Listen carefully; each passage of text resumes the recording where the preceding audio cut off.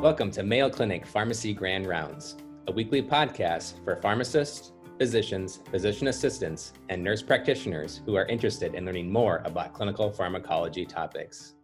I'm your host, Garrett Schramm, Director of Pharmacy Education and Academic Affairs at Mayo Clinic. To claim pharmacology CE credit or to get a copy of presentation slides, visit ce.mayo.edu/pharmacy podcast. Since 2001, the United States has resettled nearly 1 million refugees from around the world. Most recently, the evacuation in Afghanistan created a new patient population resettling in communities across the nation. While general guidance exists for the medical management of refugee populations, the rapid evacuation in Afghanistan led to gaps in medical care and unique mental and physical health considerations. Additionally, there is equally increasing need to provide ongoing care for this population, which may be culturally, genetically, and medically unique from other patients in your practice. Today, I invite Dr. Jennifer Nelson, a pharmacist at Mayo Clinic Health System in La Crosse, Wisconsin, to review current guidelines for refugee population healthcare and identify unique treatment consideration for Afghan refugees. The reason I want to talk about this topic today is because of the recent evacuation from Afghanistan in August, which saw an influx of over 50,000 refugees into the United States at 8 different military bases in the United States, in Virginia, New Jersey, Texas, and in Fort McCoy in southwest Wisconsin. So our objectives today are to, 1, outline Centers for Disease Control and Prevention, and from now on I'll refer to that as CDC, guidelines for initial care of refugee populations, to recognize unique disease states, genetics, and cultural considerations for the Afghan refugee population, and finally, to identify treatment for unique disease states in the Afghan refugee population. So to get started, we first want to define what is a refugee. The United Nations defines a refugee as someone who is unable or unwilling to return to their country of origin owing to a well-founded fear of being persecuted for reasons of race, religion, nationality, membership of a particular social group, or political opinion. The U.S. further defines this to include someone who has experienced past persecution for these same reasons. And in fact, the U.S. has over 1 million refugees since 2001, and actually over 3.1 million since the Refugee Act of 1980 was enacted. And so the process for getting a refugee into the United States is really an alphabet soup of different government organizations. And so you have the USRAP, or the United States Refugee Admissions Program, which is funded by the DOS, or Department of State, in conglomeration with DHS, Department of Homeland Security, and DHHS, Department of Health and Human Services. And this really starts the process of processing the cases through the RSC, or the Resettlement Support Center, and that's funded by the PRM, or the Bureau of Population, Refugees, and Migration. They shuttle the refugees through to interviews and screening processes. Interviews are conducted by the USCIS, the United States Citizenship and Immigration Services, really to determine if they are eligible to be a refugee. They then go through to get funding through the PRM and then RNP, reception and placement, and that funding is for 3 months of basic necessities and to aid in resettlement.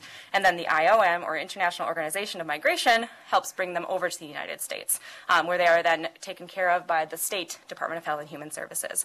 And so this is a very confusing process for us in the United States. Now compound this with having a new language, a new country, a new culture to all learn at the same time. And there are also additional healthcare challenges that are faced abroad for refugees. The first of these being mental health. There's a higher rate of mood disorders, PTSD, and anxiety in refugee populations. In fact, a 2020 study showed that there was a 32% incidence of PTSD in refugee populations and a 31% incidence of depression. This is multifactorial and stems from a change in access to basic needs, exposure to violence, torture, and loss, and culture shock. And actually in southwest Wisconsin, we've seen stress and anxiety in our patients, particularly from the worry about family that is still in Afghanistan, and then adjustment disorder. So having to adjust to not being able to go back home. Where you live is dependent on the government, and families can be separated. Additionally, there is a unique etiology and a high incidence of chronic pain in the refugee population. And this really stems from different living situations. So being in cramped conditions and not being able to move as much can cause chronic pain. Actually, torture can play a bigger role than we may realize. A 2015 study of U.S. refugee populations saw a 44% prevalence of torture in refugee populations. An example of this that was very commonly mentioned was positional torture, so being confined to a very small area or being chained somewhere that causes deformities and leads to chronic pain. Violence and traumatic injuries that don't heal properly can also lead to chronic pain. And then somatization, so somatic distress to psychosocial stressor can lead to chronic pain as well. There's also unique disease exposure in abroad populations, specifically due to endemic disease for mycobacterium species such as Hansen's disease and tuberculosis, and then parasitic infections caused by either insect populations, so malaria from mosquitoes or the protozoan leishmaniasis from sandflies, as well as helminths or worms that can be from contaminated water, so the worm that causes schistosomiasis, or contaminated soil, so you're looking at hookworms, ascaris, and whipworm are commonly referred to as soil-transmitted helminths, and then there's also the roundworm which causes strongyloidiasis. So when considering all of these, the CDC has created guidelines for how to manage the refugee populations and how to best care for them. And in general, it follows a stepwise approach. And so it really starts with overseas screening, so looking at past medical histories and giving vaccinations, and then guidelines for domestic care. So what are some follow-up screenings we want to do, and how do we care for unique disease states in the U.S., and then transitions of care. So how do they transition to living in the United States and with United States healthcare? So we'll first look at overseas screening. So the overseas screening process in general includes vaccinations, presumptive treatments, past medical history evaluations, and disease screenings and quarantines.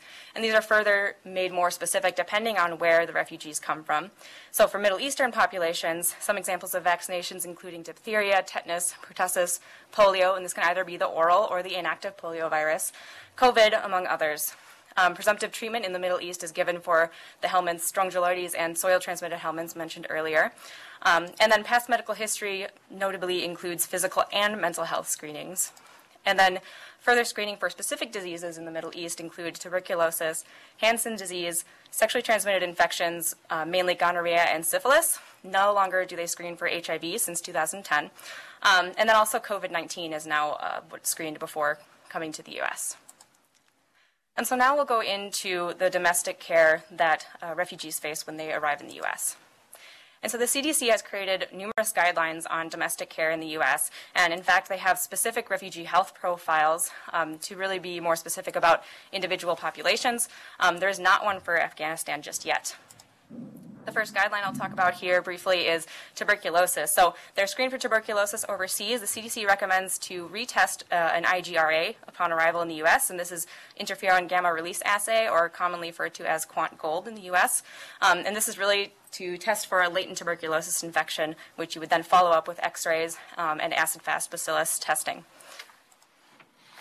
The next recommendation they have is for lead exposure. So traditional medicines and supplements in Afghanistan, India, and Pakistan do have lead in them, and so the CDC recommends to screen patients 16 years and younger for lead. The CDC also recommends screening for mental health, and there's actually a refugee-specific mental health screening called the RHS, or Refugee Health Screen 15. They also further recommend screening for PTSD, trauma, and depression in this population. There are also recommendations on the catch-up schedules for immunization. So really this is expanding upon whatever overseas vaccinations they've been given. And then this further is specified for hepatitis B, since they recommend doing serology testing for surface and core antigen and antibodies before getting immunized. Additionally, there are guidance on nutritional deficiencies that are common in refugee populations, and this can cause growth delays. So specifically, they look at iron, zinc, iodine, and then the vitamins D, A, C, and the B vitamins 12, 3, and 1. They also recommend re-screening for sexually transmitted infections, specifically gonorrhea and syphilis, and then screening for the first time HIV, since again, this is no longer screened abroad anymore. The last guideline that they have is really focused on parasites, and the guidelines recommend a test and treat approach, and specifically for Asian, Middle Eastern, North African, Latin American, and Caribbean populations, the parasites they recommend testing and treating for are soil-transmitted helminths, strongyloidiasis, and schistosomiasis, noting that schistosomiasis is not given presumptive treatment overseas. And this is especially important to do this test and treat approach if you're going to be giving a patient high-dose steroids or immunosuppressive therapies, because these can exacerbate parasitic infections. So the last step we'll go through is transitions of care. And transitions of care can be very complex, and it's really about adapting to healthcare in the United States. So the first consideration I'll talk about is cultural. So how a refugee population believes a disease progresses, how they believe it is caused, and how they believe it should be treated really affects how they will receive our recommendations for treatment. In addition, family dynamics can be very different, culturally speaking. So in Afghan populations, for example, there's a very large separation between women and men. So if you're speaking with a male patient, asking about a female family member would be considered impolite, and that can tarnish your relationship. However, in Southwest Wisconsin, we've also seen a high incidence of families helping with patient care, so helping with turns or wound care, and nurses are teaching them how to do this, and that has helped establish a positive relationship with them. And next, socioeconomic changes are prevalent and require a lot of adapting for these patients. So they may have had careers in their home country, they may have been financially independent, and since moving to the U.S., that career is gone, and financial independence is no longer a thing. You're funded by the government, and the government really decides how you spend your money, so to speak. So this can affect if and how they decide to seek treatment.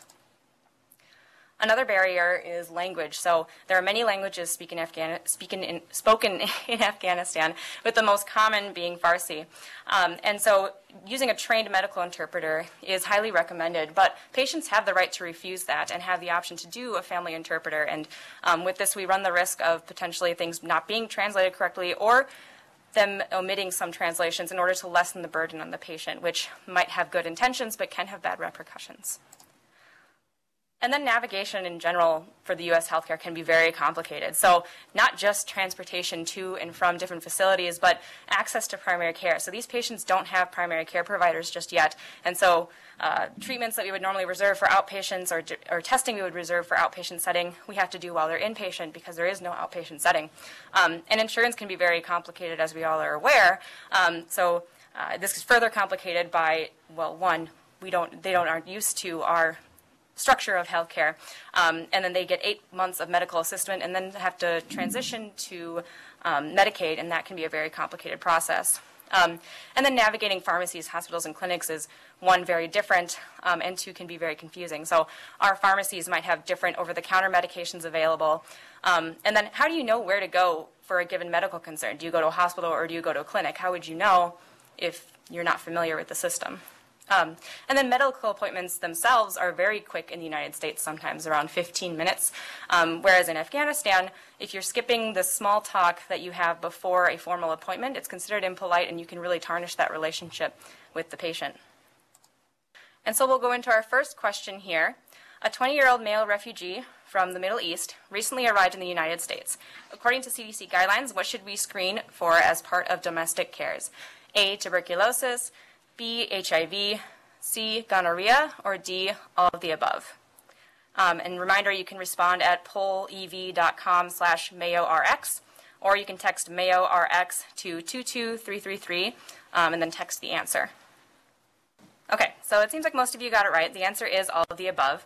So the CDC does recommend re-screening for tuberculosis and gonorrhea upon arrival in the United States, and also screening for HIV, since this is not screened overseas.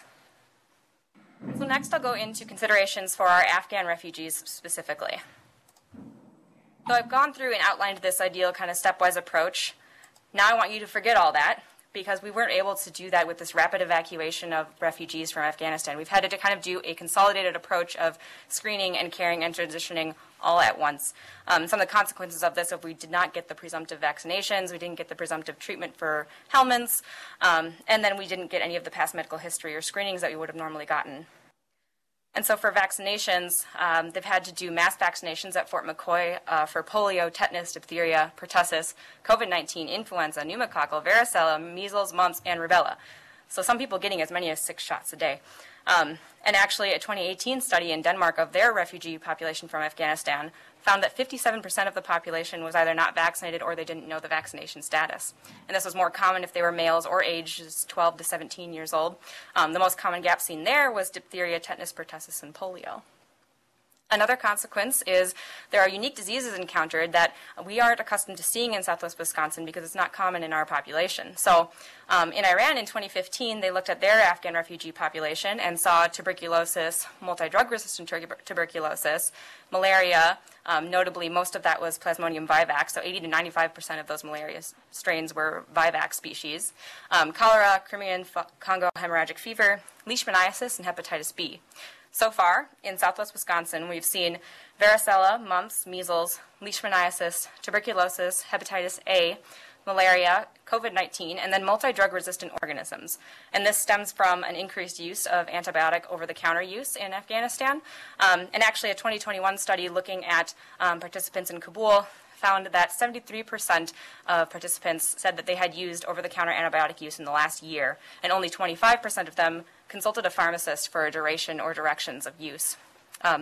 Also noting, endemic wild poliovirus is prevalent in this country. It's only one of two countries, so Afghanistan and Pakistan are the only two countries with endemic wild poliovirus, although we have not seen a polio infection yet. So I'm going to go into some specific diseases that we've seen in this population. The first one I'm going to cover is leishmaniasis. So leishmaniasis is caused by sandfly bites, and it can present as either cutaneous, mucosal, or visceral, depending on the species. So cutaneous can present weeks to months after being bitten and presents as skin sores and cratered ulcers that scab and then scar, and these ulcers can last for years in some patients. However, you're not going to necessarily be treating them unless they're complex, and I'll go into that later. Mucosal infections can present years after the cutaneous infection. Normally, it's a progression from the cutaneous, and this affects mucous membranes in the nose, mouth, and throat, and it can cause mucosal destruction, which can be very deadly. And then visceral leishmaniasis, which is less common, can appear months after being bitten by a sandfly, and it presents as fever, weight loss, hepatosplenomegaly, with notably the spleen being more enlarged than the liver, and pancytopenias. So in Afghanistan specifically, what does leishmaniasis look like? So we have to first start by talking about the different strains. So there's either an Eastern versus Western Hemisphere strain. So the Eastern is traditionally and in guidelines called Old World strains, and in the Western Hemisphere or the Americas is traditionally called a New World strain. And these present differently and can make you more prone to different infections. So the Old World strains that we're worried about in Afghanistan include L. infantum, which is synonymous with Chagassi, or L. donovani, and these can cause visceral leishmaniasis, and again, this is less common. And then the L. tropica, L. aethiopica, and L. major species that can cause cutaneous reactions. Noting that many of the New World cutaneous species do progress to mucosal, but this is less common in these Old World strains. And Afghanistan is one of 7 countries reported to the World Health Organization in 2020, with over 6,000 cases of cutaneous leishmaniasis reported. Overall, that's more than 80% of the global cases between those 7 countries. And I said earlier that you don't treat cutaneous leishmaniasis unless it's complex, because sometimes it can go on its own. And this is really how we define a complex cutaneous reaction. So species that is at risk for mucosal progression would be considered complex. Local subcutaneous nodules, large renal adenopathy, more than 4 lesions that are more than 1 centimeter in size, larger individual lesions that are greater than or equal to 5 centimeters, a failed treatment, an immunocompromised host, a size or location that makes local treatment not feasible, lesions on the face, fingers, toes, joints, or genitalia, and then unusual syndromes. So leishmaniasis recividens, which is caused by L. tropica species, is basically where you have the ulcer, and then that heals, and then you have papules that form around that ulcer. And then diffuse cutaneous, which is caused by the L. aethiopica species. And this is really where instead of getting one ulcer, it diffuses into either a plaque or many nodules that can affect sometimes a whole limb. And then disseminated cutaneous, where it can disseminate to other tissues. And so for leishmaniasis, there's only 2 FDA-approved treatments for leishmaniasis, and this includes liposomal amphotericin B, which is actually only approved for visceral leishmaniasis, and then miltefosone, which is an oral medication. So for liposomal amphotericin B, we treat visceral with 3 milligrams per kilogram per day on days 1 through 5, day 14, and then day 21. And really you're looking at that total dose of 21 milligrams per kilogram. So your schedule here varies depending on institution and depending on which guideline you look at. And so really it just seems that this total cumulative dose is what is indicative of effectiveness here. And then safety, we want to make sure that we're monitoring for renal function, infusion reactions, and then monitoring potassium and magnesium. For miltefosine, this is the oral medication that's approved for cutaneous and mucosal leishmaniasis, specifically for New World strains, however. And then for visceral leishmaniasis for the L. donovani strain, because it is less effective for the L. infantum species. And this is dosed based on weight, so 30 to 44 kilograms, you would give 50 milligrams twice daily for 28 days. 45 kilograms or larger, you would give 50 milligrams 3 times daily for 28 days. And this is also very contraindicated in pregnancy and breastfeeding for up to 5 months afterwards. There's also GI side effects that can be really dose limiting, so taking it with food can help. And also, it's hard to get a hold of. It's actually only available through the manufacturer, so you have to get it directly through them, which can cause delays in treatment. Pentamidine intravenous is also used for treating leishmaniasis. However, this is off-label use. It's indicated for, it's used for cutaneous leishmaniasis, dosed at 3 to 4 milligrams per kilogram IV every other day for 3 to 4 doses. If you were using it for mucosal or visceral, they tend to just do more doses. However, this has limited effectiveness in cutaneous, so it's not used as frequently. And there's potential for irreversible toxicity that can happen months after treatment, so pancreatitis that can develop into insulin-dependent diabetes. So very severe reactions here. Azole antifungals have also been used off-label for treating cutaneous leishmaniasis, so ketoconazole 600 milligrams daily for 28 days or fluconazole 200 milligrams daily for 6 weeks. However, this has variable effectiveness, and there is an instance of resistance and GI side effects and QTc prolongation to look out for, so it's not commonly used. Pramomycin topical is off-label, but is commonly used for cutaneous leishmaniasis, and you do a 15% ointment with 12% methylbenzethonium, and you apply twice daily for 10 days, rest for 10 days, and then reapply twice daily for 10 days again. There's a lot of good response from L. major and L. tropica, which are very prevalent in Afghanistan, and really the only side effect seen is local irritation. However, this has to be compounded from capsules, and the capsules are only available through a specialty pharmacy, so it can also be difficult to obtain. This last medication that I have on our table here is pentavalent antimony agents. These are not available in the United States unless you go through an international or an investigational new drug through the CDC. They're commonly used in other countries, though, for cutaneous, mucosal, and visceral, either IV or intralesionally. So the next disease I'll cover here is measles. So measles is a childhood illness that sometimes occurs in younger adults, really presents as fever, the Koplik spots followed by the maculopapular rash, which I have pictured here, and then the 3 C's, so cough, coryza, which is inflamed mucous membranes in the nose, and conjunctivitis. The common complications, otitis media, pneumonia, diarrhea and dehydration, and then severe complications can occur, so acute encephalitis, respiratory and neurological complications, and then SSPE, or subacute sclerosing panencephalitis, and this can appear 7 to 10 years after being infected with measles. And so normally measles is managed with supportive cares, and then you treat any superimposing bacterial infections if they occur. However, you can also give vitamin A in hospitalized children, and this has been shown to decrease severity and mortality. This is dosed based on age, and it's given once daily by mouth for 2 days. And so you either give it as concentrated drops or you can squeeze the capsules. So the age dosing is if you're less than 6 months, you give 50,000 units for 2 days. 6 to 11 months is 100,000 units for 2 days. And then 1 to 2 years old is 200,000 units for 2 days. And it's only to 2 years old. You don't really treat older children because it's seen to be less impactful in that age group. Also, for post-exposure prophylaxis, you can treat with the vaccine within 72 hours, or you can give immune globulin within 6 days of exposure, and notably the intramuscular version.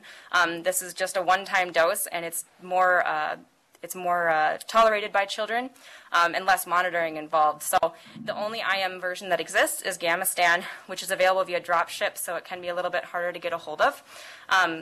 And it's dosed at 0.5 milliliters per kilogram with a max of 15 milliliters. And it's a solution of 15 to 18%. So dosing is a little tricky, and that's why they do milliliters here. And so why vitamin A? It seems kind of random. So there are a few older studies that are cited by the World Health Organization. So Barclay, a 1987 study, showed a randomized controlled trial of 180 children of standard of care versus vitamin A, 200,000 units for 2 days, saw that children under 2 had lower mortality. 1990 randomized controlled trial of 189 hospitalized children looking at placebo versus vitamin A, and they had a total dose of 400,000 units starting 5 days after the rash, saw the faster recovery from pneumonia and diarrhea, less croup, and a shorter hospital stay. And then a 2002 systemic review and meta-analysis in hospitalized children looking at placebo versus vitamin A saw that 200,000 units for 2 days reduced the overall mortality and pneumonia-specific mortality, but specifically in children 2 or younger. A 2005 systemic review of specifically randomized controlled trials looking at children, placebo versus vitamin A, saw that 2 days of the 200,000 unit of vitamin A was associated with a reduced risk of mortality, specifically for people under 2 years old, and lowered the risk for pneumonia-specific mortality. The last disease I'll cover here is malaria. And so malaria, we mostly know that it's spread by the Anopheles mosquito, specifically the female. And then there are 2 different species which are commonly discussed, Plasmodium vivax and Plasmodium falciparum, which Plasmodium falciparum I think is more commonly discussed. But they have differing severities. So the vivax species is less severe, but it does have hypnozoites in the liver. And so hypnozoites are really the dormant form of the infection that stay in the liver for up to a year sometimes. In Afghanistan, 80 to 95% of the malaria seen is Plasmodium vivax. So if you look at a map of Plasmodium falciparum, you'll see it's sparsely covered in the country. But if you look at Plasmodium vivax, you see a wide swath of it over almost the entire country. And malaria blood smears are really what we use to help guide treatment. So it really helps us determine the parasite density. And so 5% is kind of our cutoff. So less than 5% is considered an uncomplicated infection, whereas 5% or greater is considered a complicated infection. And this can further be classified as severe if you have organ involvement, so acute respiratory distress syndrome, renal failure, severe anemia. So treatment for Plasmodium vivax is really dependent on severity and sensitivity. So chloroquine-sensitive vivax is treated with chloroquine 600 milligram base once, and then 300 milligrams 6 and 24 and 48 hours later, or hydroxychloroquine 800 milligrams, then 400 milligrams 6, 24, and 48 hours later. This is also given with primaquine at 30 milligrams base daily for 14 days, or tafenoquine 300 milligrams once. And these 2 medications are to treat the hypnozoite, so the dormant form in the liver. If you have chloroquine resistance, which is more common for Afghanistan, your first-line choice is artemether lumefantrine, so brand name is Coartem, and a 120 milligram tablet. You give 4 tablets once, then at 8 hours, and then every 12 hours for 2 more days. Or you can do a 12-aclone proguanil, which is brand name Malarone, and that's a 250-100 tablet, 4 tablets daily for 3 days. Again, you're still giving this with the hypnozoite treatment, the primaquine or the tafenoquine. There are other options for chloroquine resistance. So a second-line option would be quinine 524 milligram base, 3 times daily for 3 to 7 days, with doxycycline 100 milligrams twice daily for 7 days. However, doxycycline, although indicated for prophylaxis of malaria, is actually off-label for treatment of malaria. And then your last line option would be mefloquine, 684 milligrams base, then 456 milligrams at 6 and then 12 hours. And both of these options are still, again, given with primaquine or tafenoquine. And then if you have a severe reaction, or if you can't take oral, your only option really is IV artesunate. And this is actually used for any species of malaria. And it's dosed at 2.4 milligrams per kilogram of actual body weight. And I have up here, if greater than 20 kilograms, that's actually old dosing. So it's no longer changed based on your weight. It's still going to be the 2.4 milligrams per kilogram, and this is because the CDC found an FDA pharmacokinetic analysis that showed that 2.4 milligrams per kilogram was good regardless of weight. You dose this at 0, 12, and 24 hours, and then every 24 hours for up to 6 additional days until your parasite density is less than 1%. So this is where that malaria blood smear really comes into play. Again, this is still given with primaquine or tafenoquine to treat that hypnozoite. And so you'll also notice that primaquine and tafenoquine here are in red, and that is because they require G6PD testing. So G6PD deficiency is actually very common in the Afghan populations, as high as 10% depending on the ethnic group. And the variant present is the Mediterranean variant, which is the more severe variant compared to the African variant that is normally discussed. And so this would be make you more prone to have hemolytic anemia reactions from primaquine or tafenoquine. And so if you can't tolerate primaquine or tafenoquine because of G6PD deficiency, the CDC recommends chloroquine prophylaxis for 1 year at 300 milligrams once weekly to really make sure that you're covering that hypnozoite as best you can, since it's more likely to be reactivated within that year. Also, the malaria vaccine that was recently approved by the World Health Organization is actually only indicated for the Plasmodium falciparum species in children, so it won't apply to our Plasmodium vivax patients. So our next question here, which medication should be included in a malaria regimen for a 35-year-old male refugee from Afghanistan who presents with mild, uncomplicated symptoms? A, artesunate, B, vitamin A, C, peramomycin, or D, primaquine? Okay, so it looks like most of you got it right, primaquine, so answer D. So artesunate is for severe malaria infections. Vitamin A is used for treating measles in children. And then peramomycin is actually the topical medication that we could use for cutaneous leishmaniasis. Primaquine we definitely need for that hepatinozoite in order to treat the dormant form of malaria for P. vivax. And so now we're going to discuss some transitions of care and then long-term management for these Afghan refugees. So pharmacists can be really helpful in assisting with this transition of care and ensuring that appropriate long-term management. So with all the language and cultural barriers, refugee populations are prone to medication misuse, and pharmacists can really be helpful in doing medication reviews with these patients. We can also use pictures to help them know when to take different medications. And then we know that there are different names for medications internationally. And actually, if you use Micromedics and you search with the international name, it'll route you to the US equivalent. So that can be really helpful.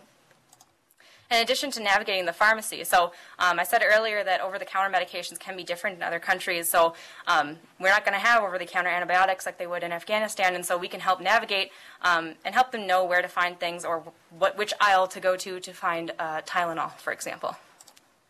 And also we can help with coverage. So they get up to 8 months of medical assistance and then they can switch to Medicaid through the marketplace. This whole process can be very confusing, and so we can help kind of route them to the correct areas to go through to how to get the right coverage. And these 8 months of medical assistance don't cover medical equipment, so we can help come up with creative solutions to get them the medical equipment that they need in the meantime. Also, we are in a prime position to consider genetic implications in these patients. So when looking at genetic considerations, firstly, pharmacogenomics. So in Middle Eastern populations, there's a higher prevalence of CYP2C9 star 2 and star 3 alleles, which have phenotypes of intermediate or poor metabolizers. And this has implications for the NSAIDs, celecoxib, ibuprofen, and meloxicam. There's also a higher prevalence of CYP2C19 star 3 allele, which presents as an intermediate or poor metabolizer, and the star 17 allele, which presents as ultra-rapid or rapid metabolizers. And this has implications in voriconazole and SSRIs, escitalopram, citalopram, and sertraline, and TCAs, amitriptyline, doxepin, and clomipramine. So we can help manage this by understanding that this population may be different and require different dosing from the Caucasian populations. Also, there's a higher prevalence of genetic disorders, which would require different long-term management and disease or treatment considerations. So this is caused by a higher prevalence of cousin marriages, as high as 46.2%, and warfare, air pollution, and then maternal elements, so a lack of prenatal care and a lack of access to prenatal vitamins. And this presents itself as metabolic disorders in children, 25% of adults with various genetic disorders, and of those, 75.4% of them being reported as autosomal recessive genetic abnormalities, which are more rare. And so our next question here, which of the following would be a genetic consideration if we are treating an Afghan patient for malaria? A, G6PD, B, CYP2C19, C, CYP2C9, or D, autosomal recessive metabolic disorder?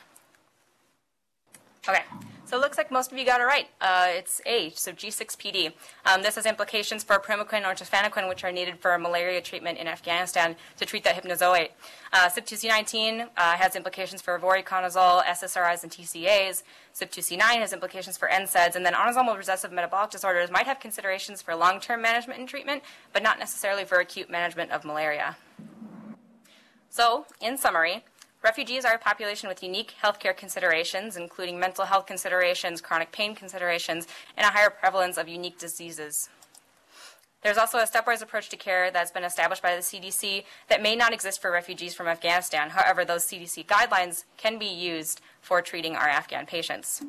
And finally, Afghan populations have unique cultural, disease, and genetic considerations, and pharmacists can really help with management and long-term success for these patients. If you enjoyed this episode and want to hear more, subscribe using iTunes or your favorite podcasting app. Thank you for listening to Mayo Clinic Pharmacy Grand Rounds. Join us weekly for more exciting clinical pharmacology topics.